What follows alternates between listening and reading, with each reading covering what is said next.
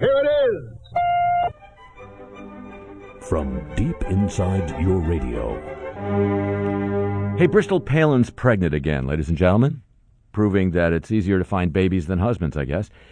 The big news of the week, of course, was big news week anyway, but one of the major stories was the Supreme Court finding that the right to marriage is a fundamental right protected by the 14th Amendment to the Constitution. Most people have focused on the fact that that means that gay people, same-sex couples, can now get married. But of course, since the 14th Amendment has been adjudged by the Supreme Court also to apply to legal persons, this means that corporations can get married. They don't have to go through the merger thing. Save a lot of money, unless they divorce, of course. The discussion about the decision of the court has moved very quickly, because of the finality of the decision, to the next step, raised by dignitaries, eminences such as Louisiana Governor Bobby Jindal, coincidentally running for president, who now says that the battle, and others do too, will focus on religious freedom. And by that he means the battle between public accommodation, the public accommodation law that has been in place since the Freedom Riders integrated lunch counters in the South, and religious freedom.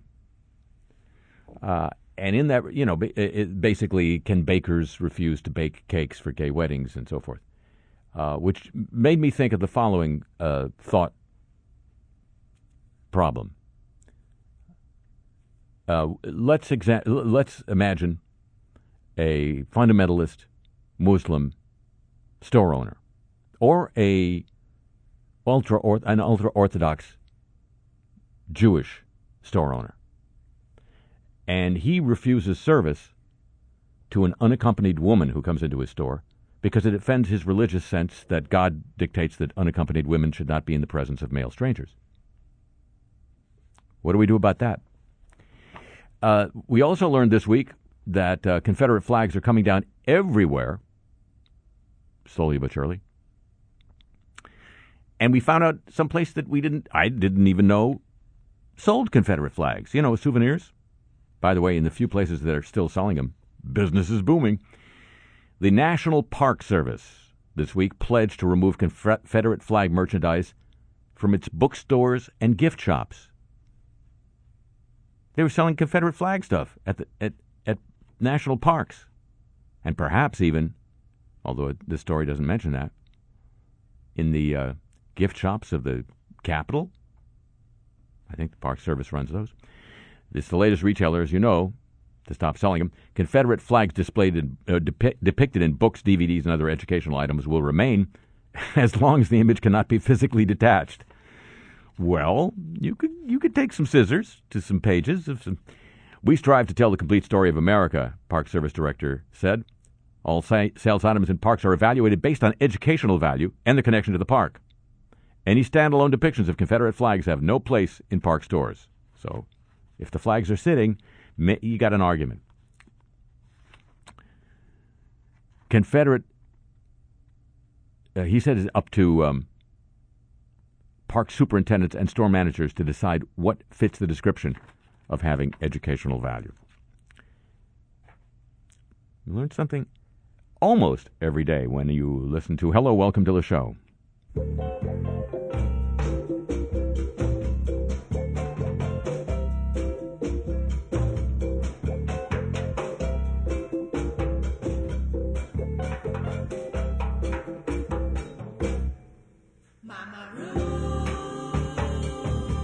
The queen of the little red, white, and blue. Mama Ruth.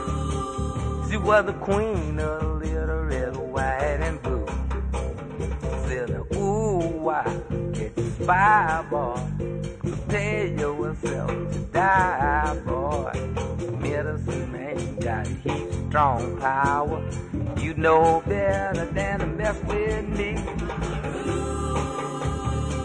like a rival, la, fruit. Like a rival, la, fruit. If you see a spy boy sitting in the bush, mess him on his head, give him a push. Get out the dishes, get out the pain. Ooh, he fast for the medicine man. La, junk undo.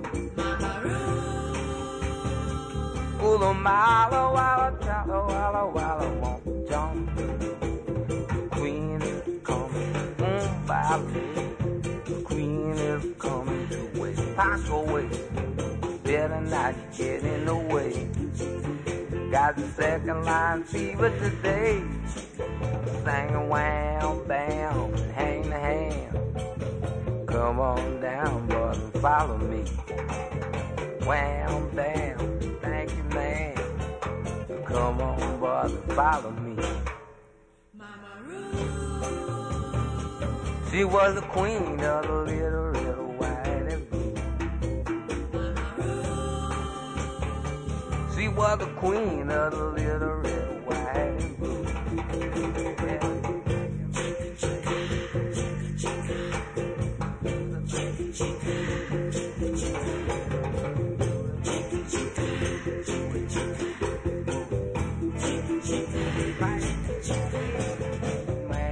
Bam, thank you, ma'am. Come on, boy, now follow me. Wham, bam, hang the hand. Come on, boy, now follow me. And wham, bam, spram, Sam. Come on, boy, now follow me. From New Orleans, Louisiana, I'm Harry Shearer. Welcome you to this edition of the show. And now, ladies and gentlemen, it's time for me to read the trades for you.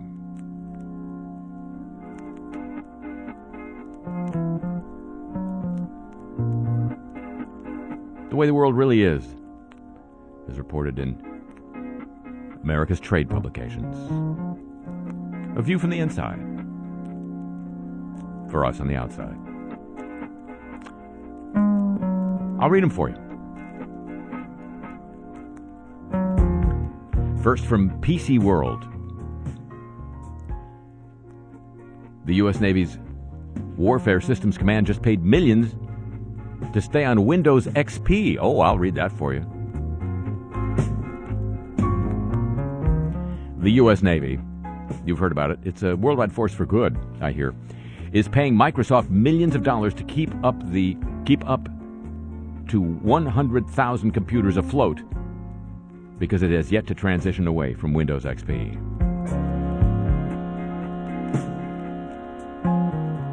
The Space and Naval Warfare Systems Command, which runs the Navy's Communications and Information Network, signed a $9 million contract earlier this month for continued access to security patches for Windows XP, Office 2003, and Windows Server 2003. They're paying to be in the Wayback Machine. The entire contract could be worth up to $30 million and extended to 2017.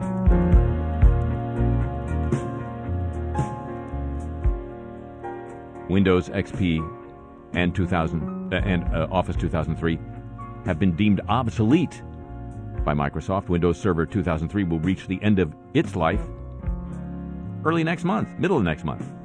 As a result, Microsoft has stopped issuing free security updates, but will continue to do so on a paid basis for customers like the Navy.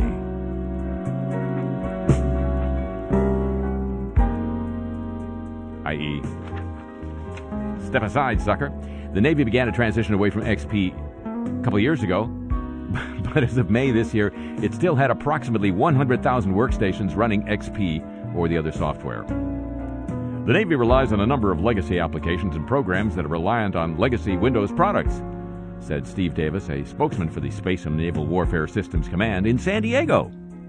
Until those applications and programs are modernized or phased out, this continuity of services is required to maintain operational effectiveness. unquote. Davis wouldn't provide more details about the systems or their use, citing cybersecurity policy. But an unclassified Navy document says the Microsoft applications affect, quote, critical command and control systems, unquote, on ships and land-based legacy systems. Affected systems are connected to the government's network for non-classified information and the network for classified information. A plan for migrating to current and supported capabilities has been developed and is being executed, said the spokesperson. Continuing to use the obsolete systems without the Microsoft contract, he said, would be risky. Don't tell ISIS. And from Advertising Age, lean cuisine makes a massive pivot away from diet marketing.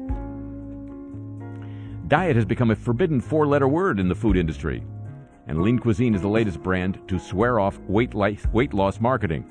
The struggling frozen meals brand has embarked on a major overhaul that includes new advertising, packaging, and frozen entree options designed to link lean cuisine to modern eating and health trends, rather than calorie counting. New meals include sweet and spicy Korean-style beef, Vermont white cheddar mac and cheese, pomegranate chicken, and other trendy options. Lean cuisine brand manager Chris Flora called the new approach a massive pivot for the 34-year-old brand. Consumers most closely associate us with being a diet brand, he said. Yeah, I wonder why. But we recognize that diets are dead, and we want to show that we are truly shifting away from diet. As the new foodie options hit shelves, Lean Cuisine is launching a TV campaign that seeks to build emotional bonds with female consumers by telling stories about how real women exhibit strength in their everyday lives. The campaign is called Feed Your Phenomenal.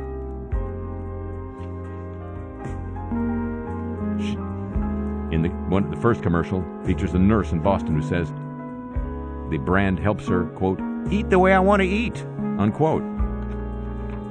That is to say, orally. The strategy shift comes as Lean Cuisine battles headwinds on multiple fronts. Consumers are not only rejecting diet brands, they are increasingly shunning big processed foods in favor of fresher options. Lean Cuisine sales have dropped 20% in the past 2 years. Fresh is winning versus frozen, mainly because consumers view fresh as being less artificial and therefore better for you, said a marketing executive. The situation has grown so dire for frozen food marketers that industry giants like Nestle, ConAgra, Kellogg, and General Mills joined forces last year to launch a 3-year, $30 million image campaign called Frozen, How Fresh Stays Fresh. It seeks to portray the freezing process as, quote, nature's pause button, unquote. Lean Cuisine essentially shut down its advertising for 18 months as it plotted a new approach. We didn't really have a brand soul, said Flora, and for us to really thrive in this marketplace, we wanted to find that brand soul.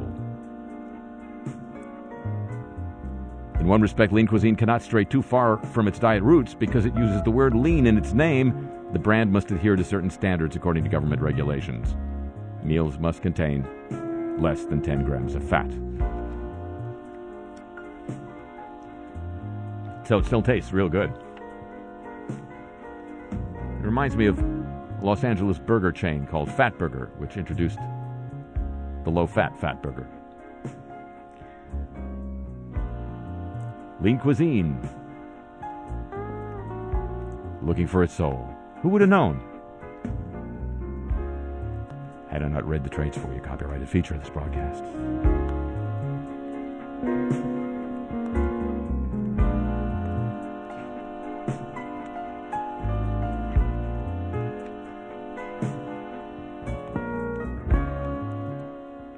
You do know that that's where the flavor comes from in food, right? Fat, basically. So, good luck to them. Say we all. And now, ladies and gentlemen, news of the warm, won't you?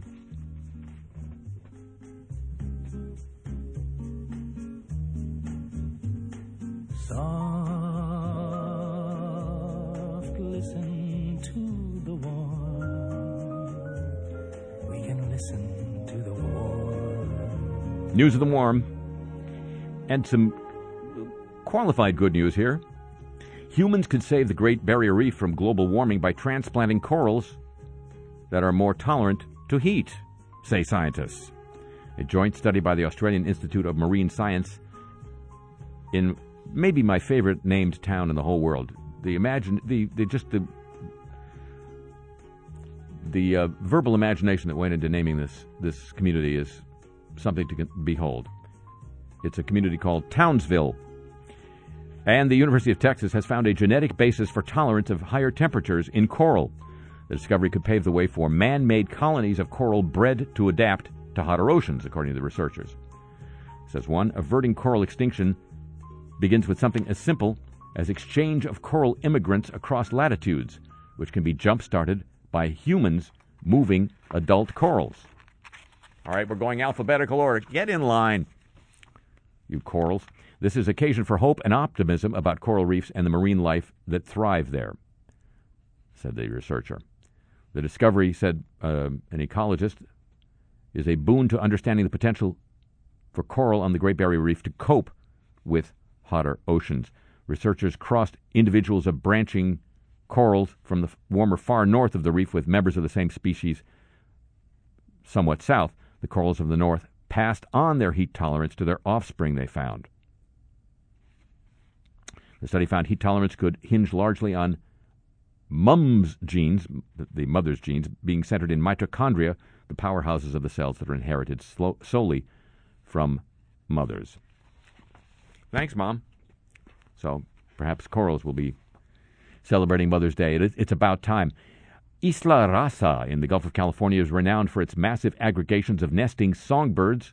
Over 95% of the world populations of elegant terns, and Heermann's gulls concentrate unfailingly every year on that tiny island to nest, according to Science Daily. Ever since the phenomenon was described in 1953, the island has been a magnet for tourists, naturalists, filmmakers, and seabreed researchers. During some years in the last 2 decades, though, the seabreeds have arrived to the island in April, as they usually do, but leave soon after. No nesting. The first time was the 1998 El Nino, when ocean productivity collapsed all along the eastern Pacific coast. But then colony desertion happened again in 2003, and since then it has recurred with increasing frequency over the last 5 years. Researchers and conservationists were asking themselves, where are the birds going? A group of researchers from Mexico and the U.S. set out to find out. Their results, published in the journal Science Advances, show that ocean warming and overfishing are producing the ecological collapse of the Gulf of California's productive midriff region. Yes, they're scraping the midriff bare. Using nest counts in seabird colonies from Mexico and California, they found that elegant terns have expanded from the Gulf of California and Mexico into Southern California during the last 2 decades. That's who's causing all the traffic. But that the expansion fluctuates from year to year. Whenever the terns perceive the conditions in the Gulf as inadequate to ensure successful reproduction, says the head of the project, they move to alternative nesting grounds, including San Diego and Los Angeles Harbor. Wow. Birds would rather live in Los Angeles Harbor. They got to be desperate. And originally famous as an anesthetic gas used by dentists, nitrous oxide is also found in large quantities in nature and has serious effects on the climate. Oh, another gas that's bad for. In the lower atmosphere, it is a strong greenhouse gas, and in higher layers of the atmosphere, it contributes indirectly to the destruction of ozone. A global assessment of marine nitrous oxide emissions is, however, difficult because we don't know exactly where and how much nitrous oxide is produced, says a chemist from Geomar Heimholz Center for Ocean Research in Kiel. Kiel. I don't know where that is. He presents new data in the journal Nature Geoscience, showing that the Southeast Pacific has been significantly underestimated as a source of nitrous oxide. It's based on 3 explorations by a German research vessel. Here's how it works, ladies and gentlemen, in case you're interested. Just have a seat. When microorganisms decompose,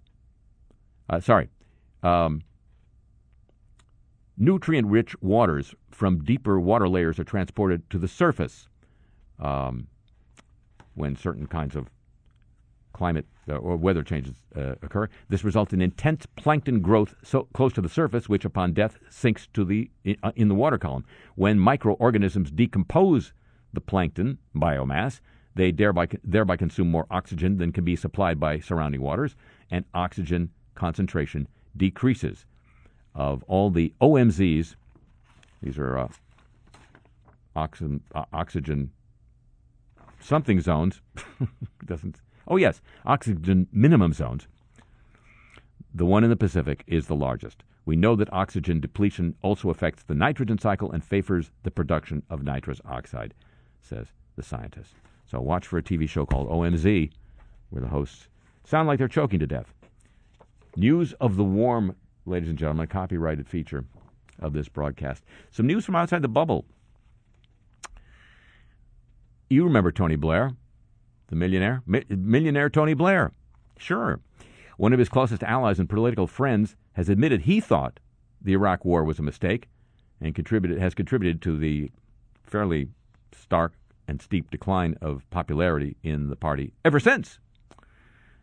This is a man who, in his position as Lord Chancellor, helped make the case for the war for the Blair government in the House of Lords. This comes amid increasing concerns, according to the Scotsman newspaper, that the Iraq inquiry, you remember, I've been telling you about this every once in a while, there's an ongoing inquiry in Britain into what happened with the Iraq War. It may not report until next year, in spite of being launched 6 years ago. Lord Falconer, who was born in Edinburgh, pinned much of the blame on the perception of the Iraq War that many now believe was illegal. He said, "We didn't find weapons of mass destruction there, and that was the basis by which we went in. So on that basis, we weren't right to go in," unquote. They were apartment mates when the two were starting out as lawyers in the 1970s. He admitted the ex-prime minister also believes that. Really? Millionaire Tony Blair? He said, "I think the Iraq War damaged labor everywhere, and I think the Iraq War is perceived to be a mistake." He asked who thought it was a mistake. He said, "Labor. Tony Blair."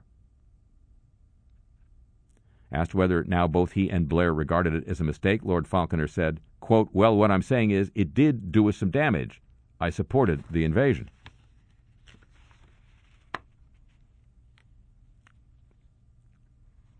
Flatmates they were, ladies and gentlemen. So, Labor has been paying the price ever since. A little news from outside the bubble. Copyright feature of this broadcast. And now it's time for news of the Olympic movement.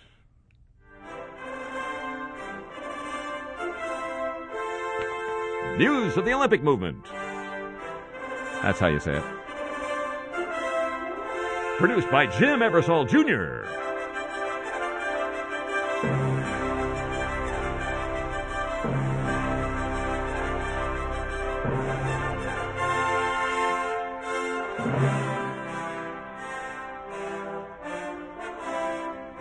This from Japan. It appears set to proceed with a controversial design, likened by some critics to a giant bike helmet, for its centerpiece stadium for the 2020 Tokyo Olympics, despite heated objections to the project. Furthermore, the cost of the project is now predicted at $2.02 billion, a huge rise from the $1.3 billion proposed earlier. Well, it's the Olympics. Prices got to rise. Fish got to swim. Costs got to rise. Iraqi-British architect Zaha Hadid's ultramodern design for the stadium, winner of the international competition, will be significantly larger and more expensive than its recent predecessors, and has faced scathing criticism ever since it was unveiled. In an open letter to the government body in charge of the Games last year, leading Japanese architect Arata Isozaki said the site left him in despair. Said the stadium would be, quote, a disgrace to future generations, unquote. Well, they don't vote now. The project has seen budget cuts, design revisions, demolition delays, and serious cost blowouts since it was unveiled. Material and construction costs have soared. Rival groups have proposed alternatives to the Hadid design. One group, led by the architect who designed the Tokyo Gymnasium for the 1964 Olympics, they've had it already there. favors altering the design by removing 2 of its trademark arches running the length of the stadium, thereby reducing the cost significantly. Another group has advocated retrofitting the existing stadium from the '64 Olympics, a solution advocated by, among others, Jeff Kingston, a professor at Tokyo's Temple University, an outspoken critic of the stadium, which he described as a multi-billion-dollar white elephant waiting to happen. There are very few events that will require such a massive stadium, one that blights one of Tokyo's green belts, he said. For a fraction of the cost, they could retrofit the old stadium that requires far less maintenance than the new facility. Further, he said, the glitzy and garish design tramples on Japanese aesthetics.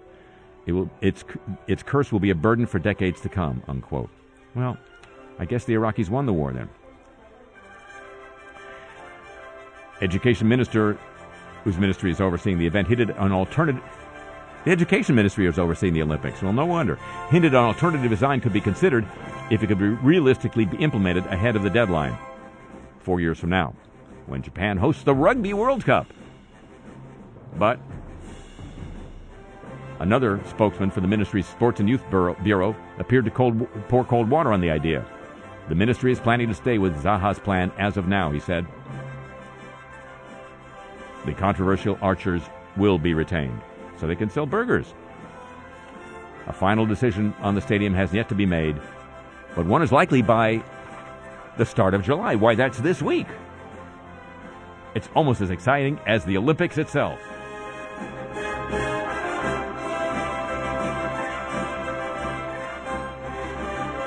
The Olympics. It's a movement, and we all need one. Every day.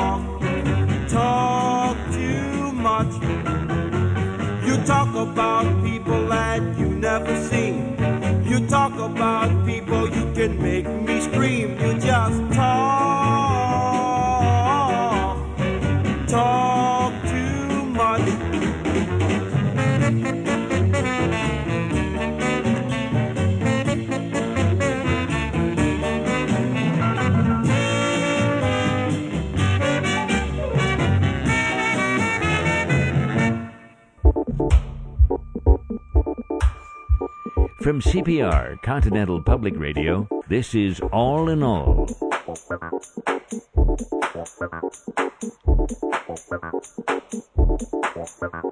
All in all, CPR's daily look between the eyes and under the carpet of today's news. I'm Milton Getzler in Washington.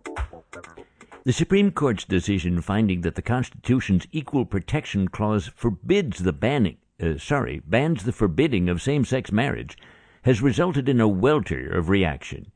Joy in gay areas, and something between regret and resistance in many southern states. Ira Zipkin traveled to one Alabama county where that resistance is already in high gear. Murphy Junction, Alabama. It's a quiet little town with resistance in its DNA. Our ancestors kept fighting the war of northern aggression for 2 whole months after they said it was over. Didn't lose anybody because by that time nobody was shooting back. Judge Jim Pinkney is the Justice of the Peace in Murphy Junction. He's white-haired, white-bearded, and white. I think this is the only county in Alabama where when the feds came in to supposedly electrify the area, we rode them out of town strapped to mules. We didn't get electricity till 1957. And now he's at the head of a new resistance movement to oppose the Supreme Court's decision requiring states to perform same-sex marriages. I know one of my colleagues in a neighboring county has just been refusing to issue marriage licenses to anybody, same-sex or other. I didn't think that went far enough. So as of this past Friday, when we could get the new signs printed up, my office isn't granting any licenses of any kind. You want to open a store? You go to one of those gay marriage counties and do your store opening there. The way I read the Bible, I'm not issuing any more licenses until the Northern Constitution is corrected or until the rapture, whichever comes first. I mean, this is getting ridiculous. First they tell us we can't fly our flags. Now they tell us we can't defy our... Well, you get the idea. While the judge is reading his Bible, a friend of his a quarter mile down State Route 1223 is reading the court's decision. As far as I can tell, and I'm a learned man in 2 different languages, only one of which is English, this decision doesn't say anything about marriage being limited to just men or women. Reverend Roger Cheeks is the pastor of the Church of the Most Blessed Nazarene. He wears a clerical collar and work shoes, and he wrote his Ph.D. thesis at Bob Jones University on a new method of proving the existence of angels. So in my capacity as a shepherd of this congregation of folks, I presided this weekend over 2 weddings. I consecrated the union of a gentleman and his lorikeet, Lonnie. It had taken him several months to teach the bird to say something that sounded like either I do or I chew. And just this morning, I wedded holy matrimony a dray horse and a leaf blower. So the point of these weddings is just to mock the idea of gay marriage? Well, the point of these weddings is that I get $25 for each ceremony over which I preside, but the bigger point, although I don't mean to minify $25, the bigger point is that once you stray off the path of biblical precepts, you're in a hellhole of nonsense. I will say, in all fairness, that the gentleman and Lonnie do seem to be very happy. I haven't been able yet to check back on the horse.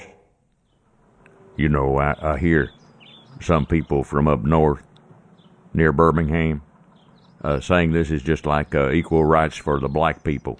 But at least when those folks were slaves, and of course I abhor slavery, but they were happy. The sodomites, by contrast, have always seemed to me to have a chip in their shoulder. Across town, 2 blocks away, Iris Claypool runs the Sunny Side Up Bakery. She has her own form of resistance. Somebody comes in, wants me to bake a cake for a gay wedding. Sooner or later the law's going to say I can't say no. But there's no law on God's earth that says I have to put frosting on it. This isn't a campaign that's going to catch on all at once, but by mid-November I guarantee you'll see most everybody in this county getting on board, if only to stop getting the parking tickets. On my way out of town before darkness falls, I'm Ira Zipkin in Murphy Junction, Alabama. And for this edition, that's all from All in All.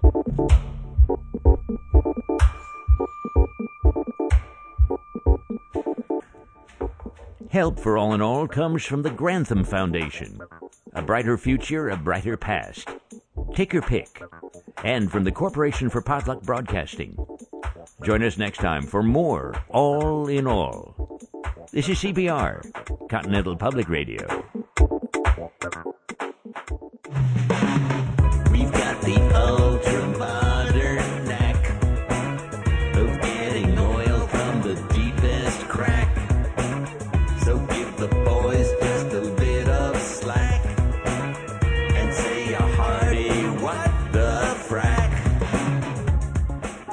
What the frack, ladies and gentlemen? This is the show, by the way. A spike in earthquakes across Oklahoma is forcing the state's energy regulator to urgently consider tougher restrictions on drilling activities. A spokesman said this week, calling it, quote, a game changer. From June 17 to 24, that's just like last week, there have been 35 earthquakes of magnitude 3.0 or greater in Oklahoma. Particularly worrying for regulators, some of the recent quakes occurred in the Oklahoma City metropolitan area where there are no high-volume wastewater injection wells. The spike in quakes comes roughly 2 months after new rules governing the disposal of briny wastewater from drilling took full effect. Drillers were directed by the Oklahoma Corporation Commission, which regulates the oil and gas industry, to stop disposing wastewater below the state's deepest rock formation, which is believed to be one of the main causes of the quakes, and to reduce the depth of wells that already go that deep. We have to approach it anew, says Matt Skinner, a spokesman for the Corporation Commission. There's been a huge increase. That's a game changer, he says, referring to the recent jump in tremors. If tremors in fact can jump. Oh, white tremors can't. We know that. Oklahoma's been grappling with a rise in seismic activity since 2009, amid the expansion of drilling activity that has doubled the state's oil output in the last 7 years. The energy boom has created jobs and contributed to state tax coffers, but many residents are deeply uneasy about the earthquakes. Oklahoma has become ground zero, and the oil industry struggled to break the connection between production and earthquakes. It was not immediately clear why there was a spike in the last 8 days. Prior, quakes of magnitude 3 or greater typically hit Oklahoma once or twice a day. Prior to 2009, there were only 1 or 2 such quakes in the state in a year. That's progress. We're making more quakes. Scientists attribute the general rise in tremors to soaring amounts of salty wastewater being injected underground. Injected liquid volumes have doubled from 1997 to now. The drilling boom is due in part, of course, to the expanded use of fracking to access oil and gas in tight shale formations. I think the San Francisco 49ers used those last season. The salty wastewater being injected into Oklahoma's wells is found naturally in formations along with the oil and gas and are not fracking fluids, the chemical contents of which are a little too private for us to know. Other oil and gas states have also experienced increased seismic activity related to expanded water injection. Arkansas has a moratorium on disposal wells in the most sensitive areas. That's a plan favored by some in Oklahoma. But most of Oklahoma's elected officials have been reluctant to shackle the industry. The U.S. Geological Survey says an increase in small tremors heightens the possibility of a catastrophic quake in the future. And the reaction to that from a Republican member of the state legislature: if there's damage and loss of life, you'll see the political climate absolutely change overnight. When and if that happens, you'll have a cloud that hangs over the energy sector for the rest of our lives, unquote. Until then, inject away. What the frack? Ladies and gentlemen, some good news for those who are just, basically interested in who we are, how we came to be who we are. This is new information. A study of the DNA of a man who lived 40,000 years ago in present-day Romania found he had a Neanderthal relative as few as 4 generations back. The most Neanderthal ancestry ever seen in a modern human, that would be. Genetic analysis of a 37 to 42,000-year-old jawbone, that's a 5,000-year range, that's pretty close, found in Romania has revealed the highest concentration of Neanderthal DNA so far discovered in a human ancestor, indicating the individual had a Neanderthal relative dating back only 4 to 6 generations. These findings were published in the journal Nature this week. They show that the individual's close relatives interbred with Neanderthals in Europe. It had previously been thought that interbreeding between humans and Neanderthals had only occurred earlier, 50 to 60,000 years ago, when the two species mixed in the Middle East as the humans were first leaving Africa. It was sort of a welcome wagon kind of a deal. The data from the jawbone implied that humans mixed with Neanderthals not just in the Middle East, but in Europe as well, says one of the lead researchers of the study. 6 to 9% of the man's genome came from Neanderthals, more than any other human sequenced to date. The researchers hope the finding will shed light on the process of the disappearance, why the Neanderthals disappeared. The individual whose jawbone they found does not seem to have any direct descendants in Europe today, said a researcher from Harvard Medical School who worked on the study. And maybe he was part of an early migration of modern humans to Europe. They interacted closely with Neanderthals, but eventually became extinct. Well, okay. But let's just be honest. What could possibly attract a human to a Neanderthal?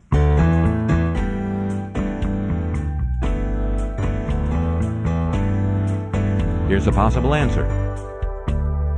Got my pick of the planet's creatures, but not one shares your fetching features. You've got it all. So Neanderthal, just one glimpse of your prominent brow makes me want to get it on right now. So strong, so tall, so Neanderthal. You may be pre-human, but you make me feel like a new man. Don't know where you came from, I know it's not from here. You're not like the others, that's why I want you near. We weren't made for each other, but you fit me like a glove. Neanderthal love, Neanderthal love.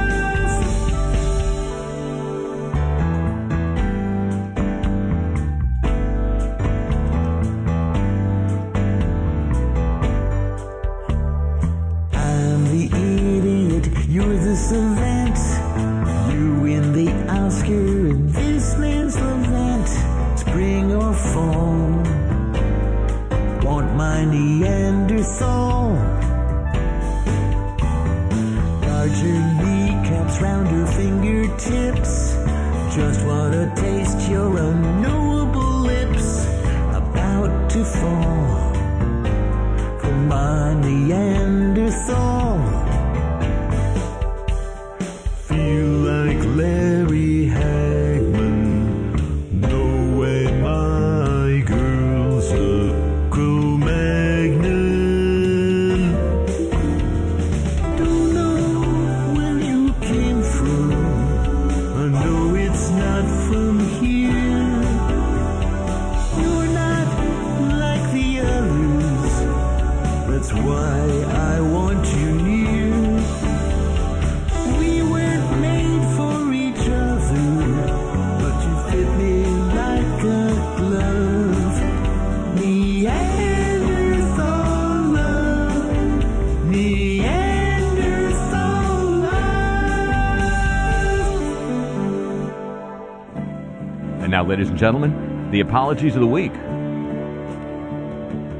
We're so sorry.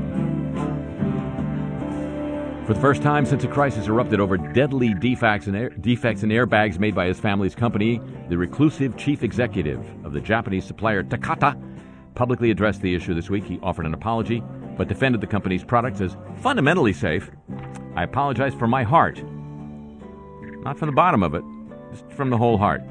To those who have died or been injured, says the chief executive, Shigehisa Takada, after bowing deeply in a show of remorse. I feel a heavy responsibility. Yet, Takada, the 49-year-old grandson of the company's founder, did not explain why he'd remained all but absent during the crisis that had been in full boil for over a year.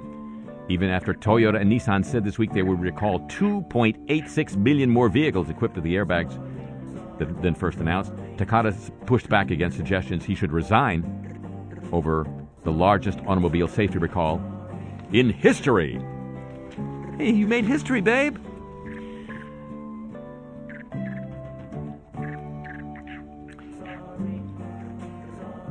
PBS has apologized for the program Finding Your Roots. Actually, the executive producer of the program, because they broadcast an edition that eliminated reference to Ben Affleck's relatives because they owned slaves, because Ben Affleck didn't want a program that said his family had slave owners. I sincerely regret not discussing my editing rationale with our partners at PBS and WNET, and I apologize for putting PBS and its member stations in the position of having to defend the integrity of their programming. In its investigation, PBS said producers violated network standards by letting Affleck have improper influence and by failing to inform PBS of Affleck's efforts to affect program content. Former Catholic primate of all Ireland, Sean Brady now, is a primate. Okay, you do the jokes then. Has said he wanted to express his horror and to offer an unreserved apology to all those affected as a result of the crimes of convicted pedophile former priest Brendan Smythe. The Cardinal is appearing before the historical institutional abuse inquiry in Northern Ireland. The Cardinal commended the courage of the 14-year-old boy who came forward in 1975. He said, unfortunately, the response to his complaint was neither adequate nor effective. For this, I'm truly sorry. More about that in a moment. In News of the Godly. Dateline Seoul, South Korea, the heir of the Samsung business empire, bowed deep in apology this week as criticism mounted over Samsung's hospital role in spreading Middle East respiratory syndrome in South Korea. Lee Jae-young apologized to MERS victims and patients in his first public speech since taking over the Samsung Foundation last month. Out of 175 MERS patients in South Korea, 85 were at the Samsung Hospital in Seoul. I bow my head to apologize, he said. Meet the Press host Chuck Todd apologized this week for a segment about gun violence on last week's program, which featured people convicted of murder, all of whom are black. The video was planned and produced well ahead of the shooting deaths at the church in South Carolina. We decided against delaying the segment because we wanted to show multiple sides of what gun violence does in this country. The consequences of gun violence should not be hidden, said Todd. We've heard you, we clearly got it wrong, and we are sorry, in response to a lot of Twitter criticisms or twitticisms of the way that segment turned out. Dateline Edmonton, Alberta, Premier Rachel Notley apologized this week on behalf of Alberta to Indigenous peoples for abuse in residential schools and added her voice to an inquiry for missing and murdered Aboriginal women. We want the First Nation and Inuit people of Alberta to know that we deeply regret the profound harm and damage that occurred to generations of children forced to attend residential schools, she said. Although the province did not establish this system, members of this chamber at the time did not take a stand against it. And for this silence, we apologize. Earlier this month, the National Truth and Reconciliation Commission had heard testimony about what went on in those schools. More than a century of institutionalized abuse of generations of Aboriginal children in residential schools. Youngsters forcibly separated from their families endured loneliness, cruelty, and physical and mental abuse tantamount to cultural genocide. In Canada, eh? Wow. But there's more. There's more right here. I got it for you. A national A nationalist politician who serves in the Greek parliament apologized Wednesday for a Facebook post in which he compared his nation's suffering under austerity measures imposed by its European creditors, including Germany, to the plight of Jews slaughtered in the Nazi death camp at Auschwitz. Oh. Holocaust analogy apology. The legislator drew a sharp rebuke from Greece's Jewish community for posting an image of Auschwitz, where the sign, "Work sets you free," had been changed to the Greek for, "We're staying in Europe." And former Panamanian dictator Manuel Noriega broke a 19-year silence to ask his compatriots this week to forgive actions by his military regime that culminated in the 1989 U.S. invasion. He hadn't spoken to a journalist since Larry King in 1996. We had some pastrami. No, he didn't. He did speak to Larry King. He has returned to Panama in 2011 to complete a 60-year sentence for murder, corruption, and embezzlement. Referring to himself as the last general of the military era, he apologized for his actions. The apologies of the week, ladies and gentlemen, a copyrighted feature. Oh, no, sorry. There's one more. On MSNBC earlier this week, Chris Hayes, who was on opposite Bill O'Reilly, misquoted Bill O'Reilly, quoted him as saying the Confederate flag denoted bravery, when in fact O'Reilly was saying that some people in the South thought that. Here is Chris Hayes on the protocol of quoting other people. And the cardinal rule of this practice is to make sure when you clip someone else or quote them, you do it in proper context. And we failed to do that with the quote I attributed to Bill O'Reilly the other night. In a segment on the Confederate flag, I said that Bill O'Reilly said it represents the bravery of Confederates who fought in the Civil War.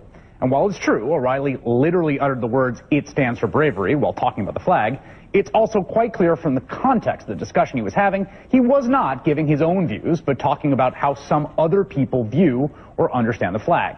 We should not have attributed that view to him. Fair is fair. We got it wrong, and I apologize. The apologies of the week, ladies and gentlemen. A copyrighted feature of this broadcast. And now,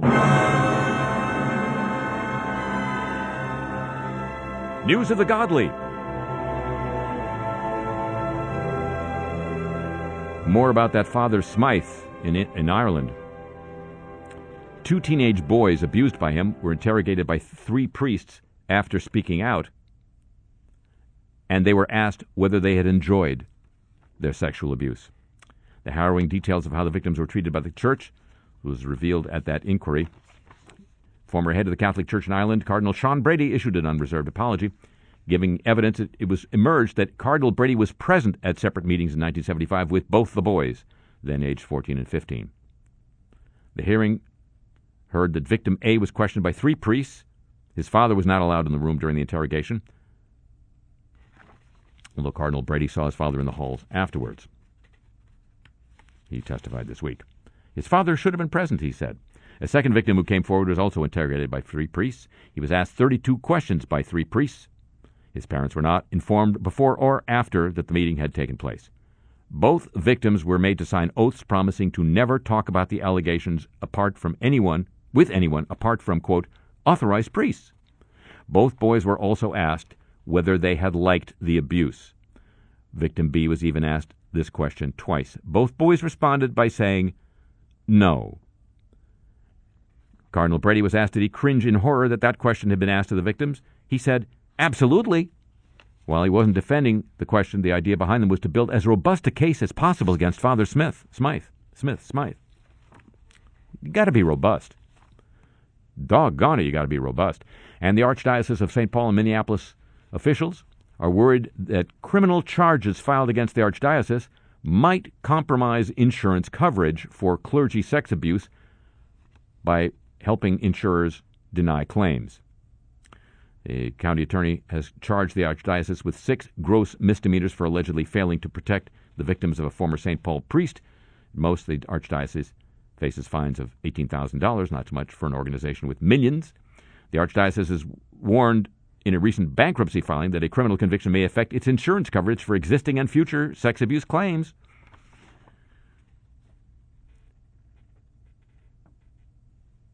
The insurance coverage would be precluded because most insurance policies don't cover intentional or criminal acts. The financial stakes are high, During the last 10 years, the nation's Catholic dioceses and other entities reported incurring more than $2.7 billion in sex abuse costs, settlements, victim therapy, offender support, and attorney's fees. Insurance covered 32% of those costs. News of the godly, ladies and gentlemen. Copyrighted feature of this broadcast.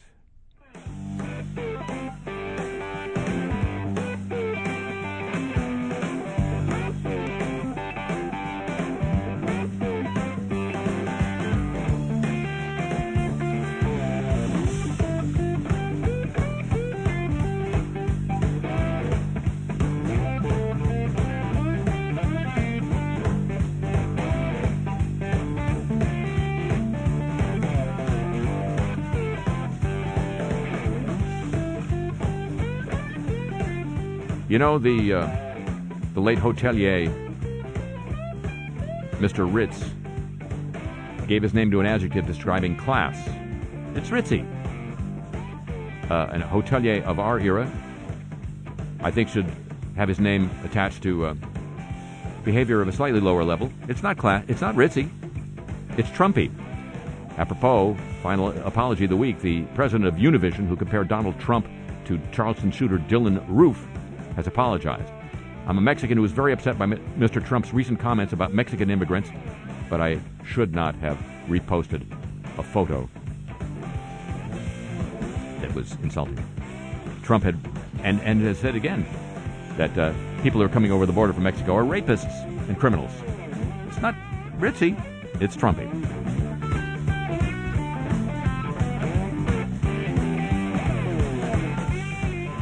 Ladies and gentlemen, that's going to complete this week's edition of the show. The program returns next week at the same time over these same stations, over NPR worldwide throughout Europe, the USN 440 cable system in Japan, around the world through the facilities of the American Forces Network, up and down the east coast of North America by the shortwave giant WBCQ. On the Mighty 104 in Berlin, around the world via the internet at two different locations, live and archived whenever you want at harryshearer.com and kcsn.org. Available for your smartphone through Stitcher.com and available as a free podcast through iTunes, SoundCloud, Sideshow Network, and TuneIn.com.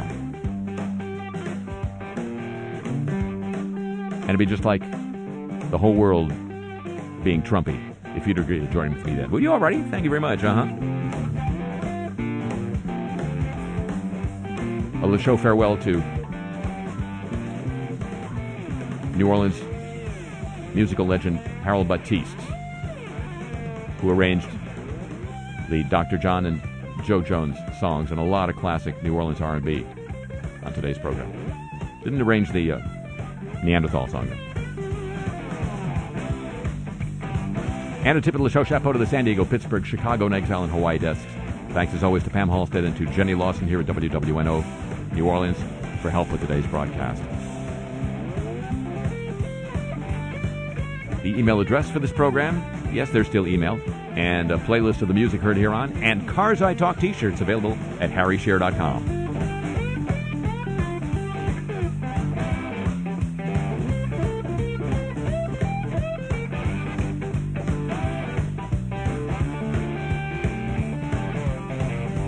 Want to stay in touch with me during the week? I want to stay in touch with you. The Harry Shearer on Twitter.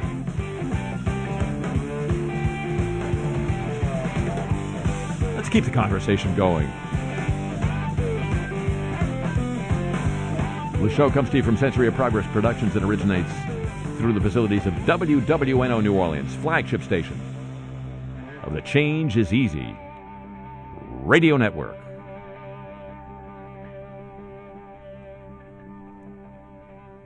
So long from New Orleans, Louisiana.